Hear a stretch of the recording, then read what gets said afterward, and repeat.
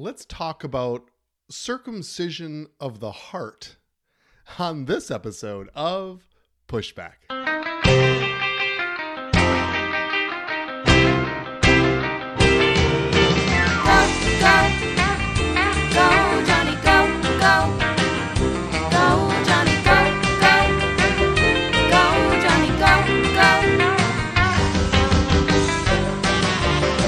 If you're concerned about the direction our culture is heading, then maybe it's time to push back.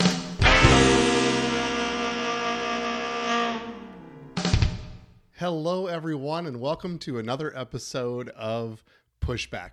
I'm Dr. Johnny, and today I'm going to be talking about circumcision of the heart. Now, I might be one of the very few podcasters today that can honestly say that I have performed hundreds of circumcisions. As a family medicine doctor, and I did for 15 years, did OB as well. Circumcisions were a part of my almost daily routine. And circumcision was an interesting portion of the covenant in the Old Testament. And I want to talk to you about that because we don't live in the Old Testament anymore.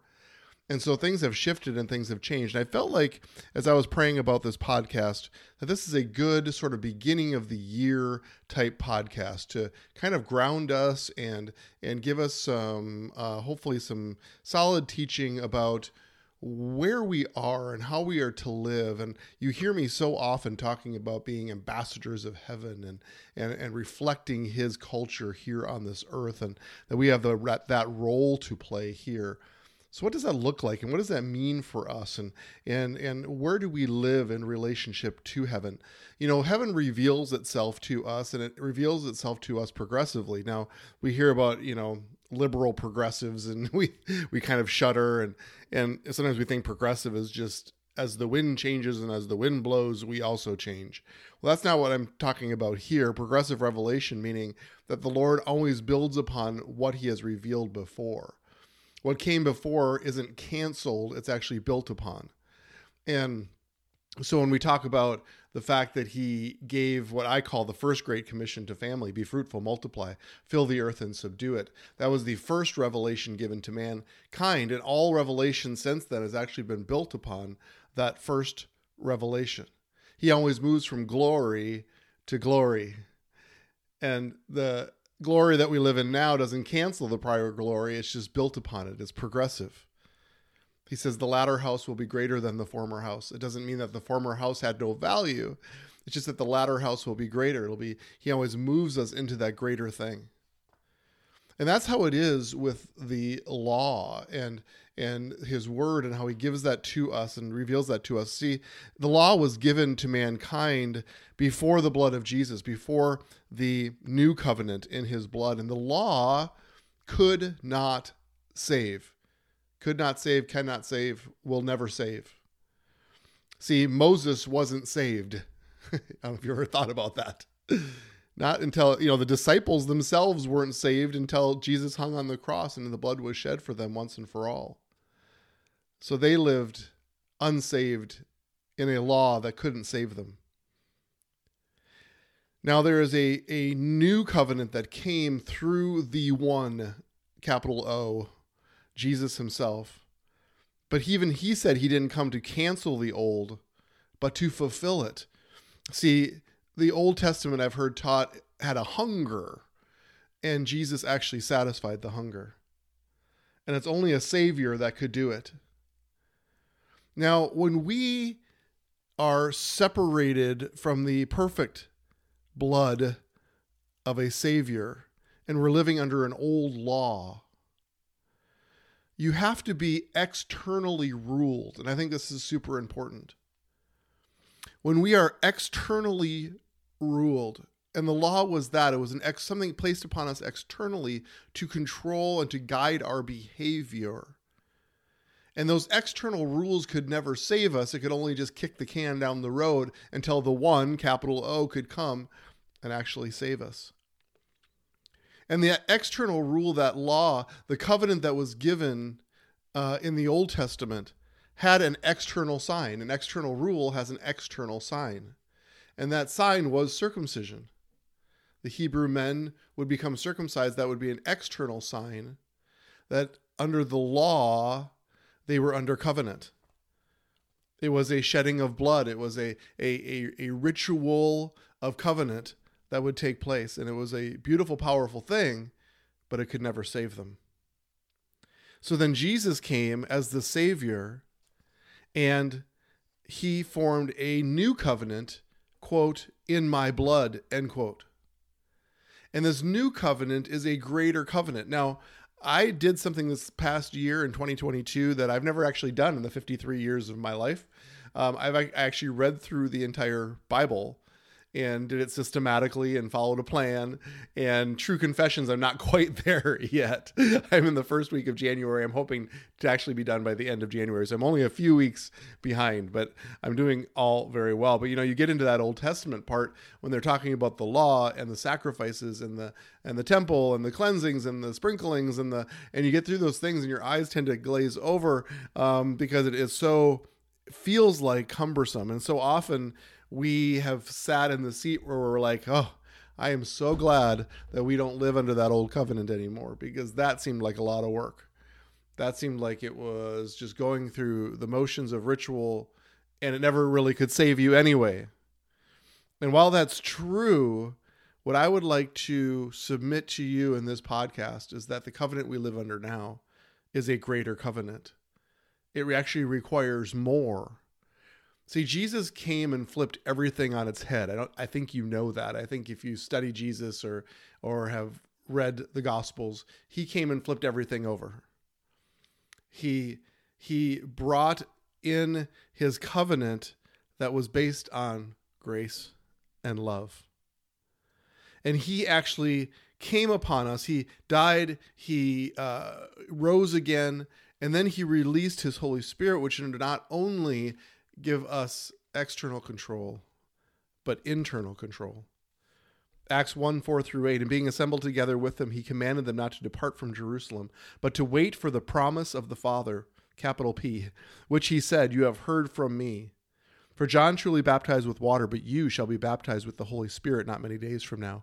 Therefore, when they had come together, they asked him, saying, Lord, will you at this time restore the kingdom to Israel? And he said to them, it is not for you to know times or seasons which the Father has put in his own authority, but you shall receive power when the Holy Spirit has come upon you.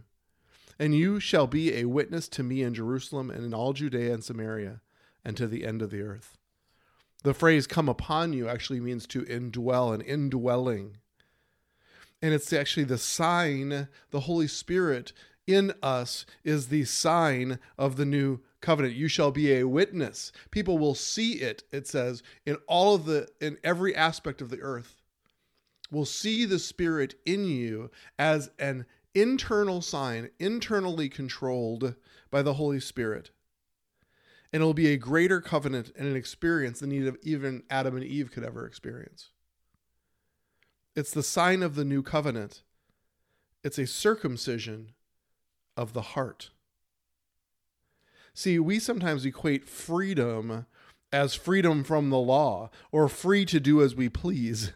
But actually, the freedom is from the bondage of the law, or justification through the law, or trying to be good enough on our own strength and power. And we all know that doesn't work real well, does it?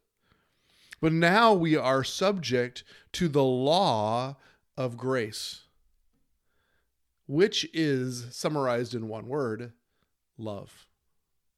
This is an internal rule based on grace, love, and an intimacy with the one who indwells in us. It's a beautiful thing. I don't want to make your head spin with all of this, but this is the new reality in which we live. And it is a greater covenant, but it is not a covenant that is lesser or quote unquote easier.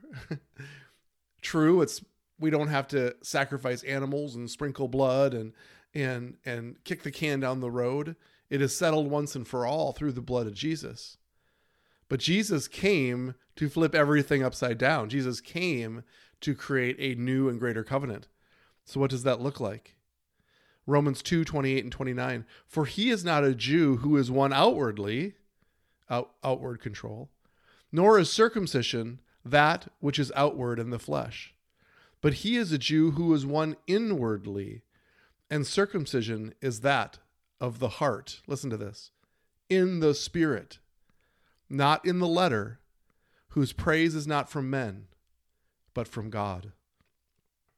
That is a monumental Bible verse. It's not an outwardly sign, it's an inwardly manifestation of his spirit in us. Matthew 5:17 through 48 in the beginning of chapter 6. We're familiar with this, but once again, Jesus came and he flipped everything over. He said, "Do not think that I came to destroy or cancel the law of the prophets. I did not come to destroy it, but to fulfill it. For assuredly I say to you, till heaven and earth pass away, one jot or one tittle will by no means pass from the law till all is fulfilled. Whoever therefore breaks one of the least of these commandments and teaches men so shall be called least in the kingdom of heaven. But whoever does and teaches them," I love that, "he shall be called great in the kingdom of heaven. For I say to you that unless your righteousness exceeds the righteousness of the scribes and Pharisees, you will by no means enter the kingdom of heaven." A lot there to digest. But once again, he is saying the scribes and the Pharisees, they obey the old law, the old circumcision.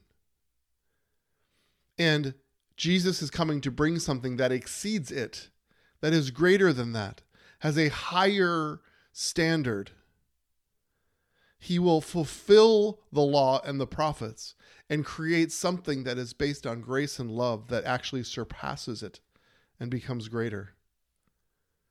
And then he actually goes into the soliloquy to give some examples. And I think this is super helpful to us because we have to understand where we live and how we live here on this earth as his ambassadors. You've heard it said to those of old, "You shall not murder, and whoever murders will be in danger of judgment. But I say to you that whoever is angry with his brother without a cause shall be in danger of the judgment. And whoever says to his brother, Raka, shall be in danger of the council. But whoever says, you fool, shall be in danger of hellfire."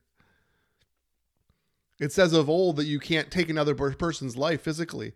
But under the new covenant, under the new circumcision, the circumcision of the heart, it's anybody that just holds cause against a brother, who swears at them, is angry with them, at least lashes out at them.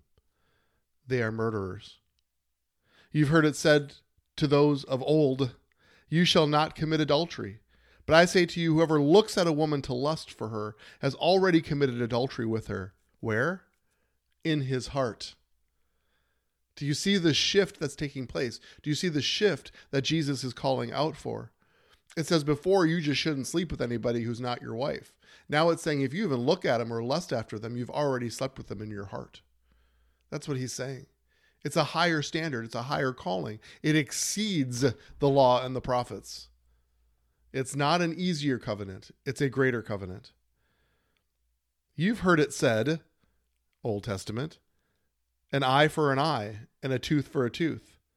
But I tell you not to resist an evil person. But whoever slaps you on the right cheek, turn the other to him also. If anyone wants to sue you and take away your tunic, let him have your cloak also. And whoever compels you to go 1 mile, go with him 2. Give to him who asks you, and from him who wants to borrow from you, do not turn away. He directly quotes the Old Testament and says an eye for an eye and a tooth for a tooth. That's the way the old covenant was set up on. I'm telling you now that I'm shifting it, and that you should not resist an evil person, but give him more, exceed it, greater, grace, love. Are you catching the theme? You've heard it said, you shall love your neighbor and hate your enemy. But I say to you, love your enemies, bless those who curse you, do good to those who hate you, and pray for those who spitefully use you and persecute you, that you may be sons of your Father in heaven. New standards, new covenant, new grace. Take heed that you do your charitable deeds before men to be seen by them. Otherwise, you have no reward from your Father in heaven. Therefore, when you do a charitable deed, do not sound a trumpet before you, as the hypocrites do in the synagogues and in the streets, that they may have glory from men. Assuredly, I say to you, they have their reward. But when you do a charitable deed, do not let your left hand know what your right hand is doing, that your charitable deed may be in secret. And your Father who sees in secret will himself reward you openly. It's the terms of the new covenant. Covenant always has terms. This is the terms of the new covenant. It's greater in scope and requirement.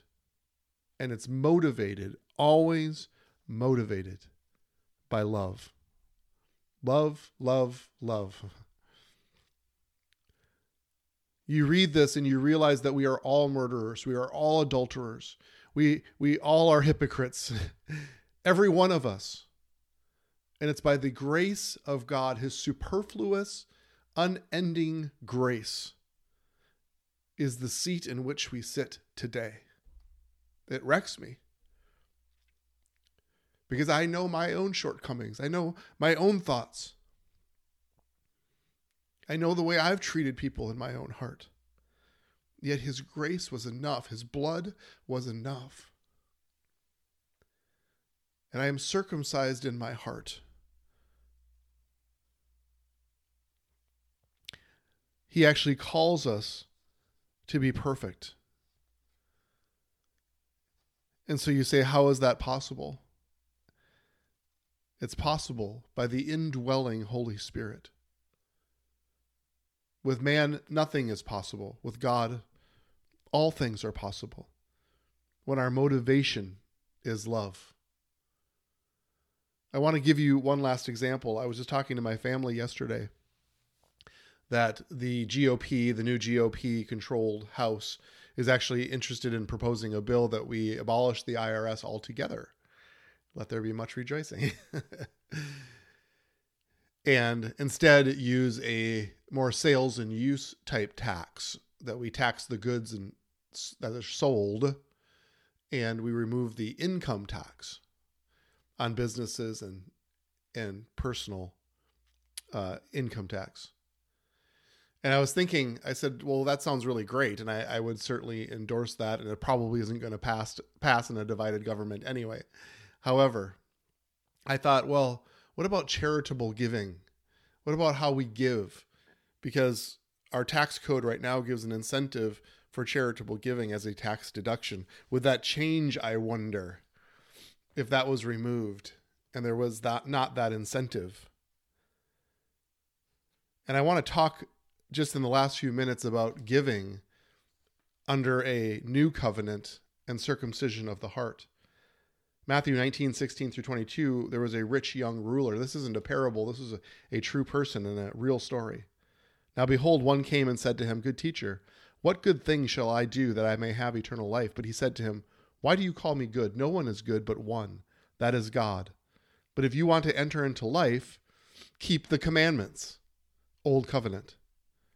And he said to him, "Which ones?" And Jesus said, "You shall not murder, you shall not commit adultery, you shall not steal, you shall not bear false witness, honor your father and mother, and you shall love your neighbor as yourself." And the young man said, "All these things I have kept from my youth. What do I still lack?" And Jesus said to him, "If you want to be perfect, go, sell what you have and give to the poor, and you will have treasure in heaven, and come, follow me." But when the young man heard that saying, he went away sorrowful, for he had great possessions. Jesus comes to him and says, well, keep the covenant, kick the can down the road, do those things that the old covenant requires. And he said, well, I've done all those things. And then Jesus turns to him and says, become circumcised in your heart and give it all to me. Allow my Spirit to guide you and to lead you. Allow the Holy Spirit to perfect you if you want to be perfect. Then give it all away and come follow me. And come follow me, by the way, is the same phrase that he used for his other disciples that were part of his inner circle. Do you realize what he was asking this man? Come follow me. Be part of my tribe. But the possessions were too great, and he could not follow that internal voice. See, the Old Testament requirements for giving is 10% of your first fruits. It's called a tithe. And that is an Old Testament requirement. And a lot of people think, well, now that we live in a New Testament, in a new covenant, we are quote unquote free from the tithe and we don't have to give that. We're not subject or under the law any further. Malachi 3, 10 through 12. An Old Testament standard. Bring all the tithes into the storehouse, that there may be food in my house. And try me now in this, says the Lord of hosts, if I will not open for you the windows of heaven and pour out for you such blessing, there will be not enough room to receive it. And I will rebuke the devourer for your sakes, so that he will not destroy the fruit of your ground, nor shall the vine fail to bear fruit for you in the field, says the Lord of hosts. And all nations will call you blessed, for you will be a delightful land, says the Lord of hosts. See, 10%, the first fruits, bringing the tithe to the storehouse, is just the minimum standard. It's equivalent to not killing someone or not sleeping with someone. And to be clear, the 10% of your income is simply not yours. I'm not trying to create any kind of fear-based theology here. This is just the facts. If you are not a tither, then 10% and ultimately of your production is subject to the devourer. It's a kingdom principle. 10% belongs to the kingdom. That's just an Old Testament fact and reality. And that is the minimum standard. But we are to exceed the standard. We are to be greater than the scribes and the Pharisees. So you can give 10% out of discipline and bring it to the storehouse. And that is worship, but is the lowest form of worship. Because worship is built upon intimacy and hearing the Father's voice. So I'm going to tell you in this podcast how much money you should give charitably to your church, to ministries, to the work of the kingdom. It should be somewhere between 10% and 100%. And it's based upon what the Lord tells us. It's based on intimacy. It's based on the Spirit that's within you. See, we can be manipulated or we can feel manipulated. And it's hard for pastors to give this message because people question their motives. But the bottom line is, what is the Spirit telling you? The minimum he's going to tell you is to give 10%, otherwise the devourer takes it. But like the rich young ruler, it could be selling it all and following him. What is the voice of the Lord telling you? See, we live under a greater covenant, a circumcision of the heart. See, a church can also impose external control. You need to give. We're going to pass a bucket around. We're going to put it in front of your face, and you're required to give 10%. It's one way of doing it. It's not the highest way of doing it. The highest way of doing it is to give from internal control. This is what the Spirit of the Lord is telling me to give. And it'll be somewhere between 10% and 100%. My friends, this is a call to greatness, an understanding of who we are. And when we are circumcised in our heart, as we just read in the Bible, the whole world will see it. And that's what this podcast is about. That we enter the world as changed people, and as they see the Spirit in you. For those of you who have walked in the Spirit and walked in the kingdom, we've all had those experiences where somebody has said to us, boy, there seems to be something different about you. There's a joy in you. What they're seeing, what they're sensing is the Holy Spirit that's within you. They're sensing this greater covenant. They're sensing the grace and love that's been given to us by Jesus through us, and it's manifested on the face of the earth. And yes, we can have ministries and we can have podcasts and we can have pulpits and we can have different ways of expressing and showing and demonstrating the Lord on this earth. But the greatest demonstration is our lives. the things that we do, the way that we say it, the people that we love, the expression of our hearts towards the world. And when it's based and centered on His grace and His love, the world can be transformed in a generation. I believe that. I believe that's why this is a good message for the beginning of the new year.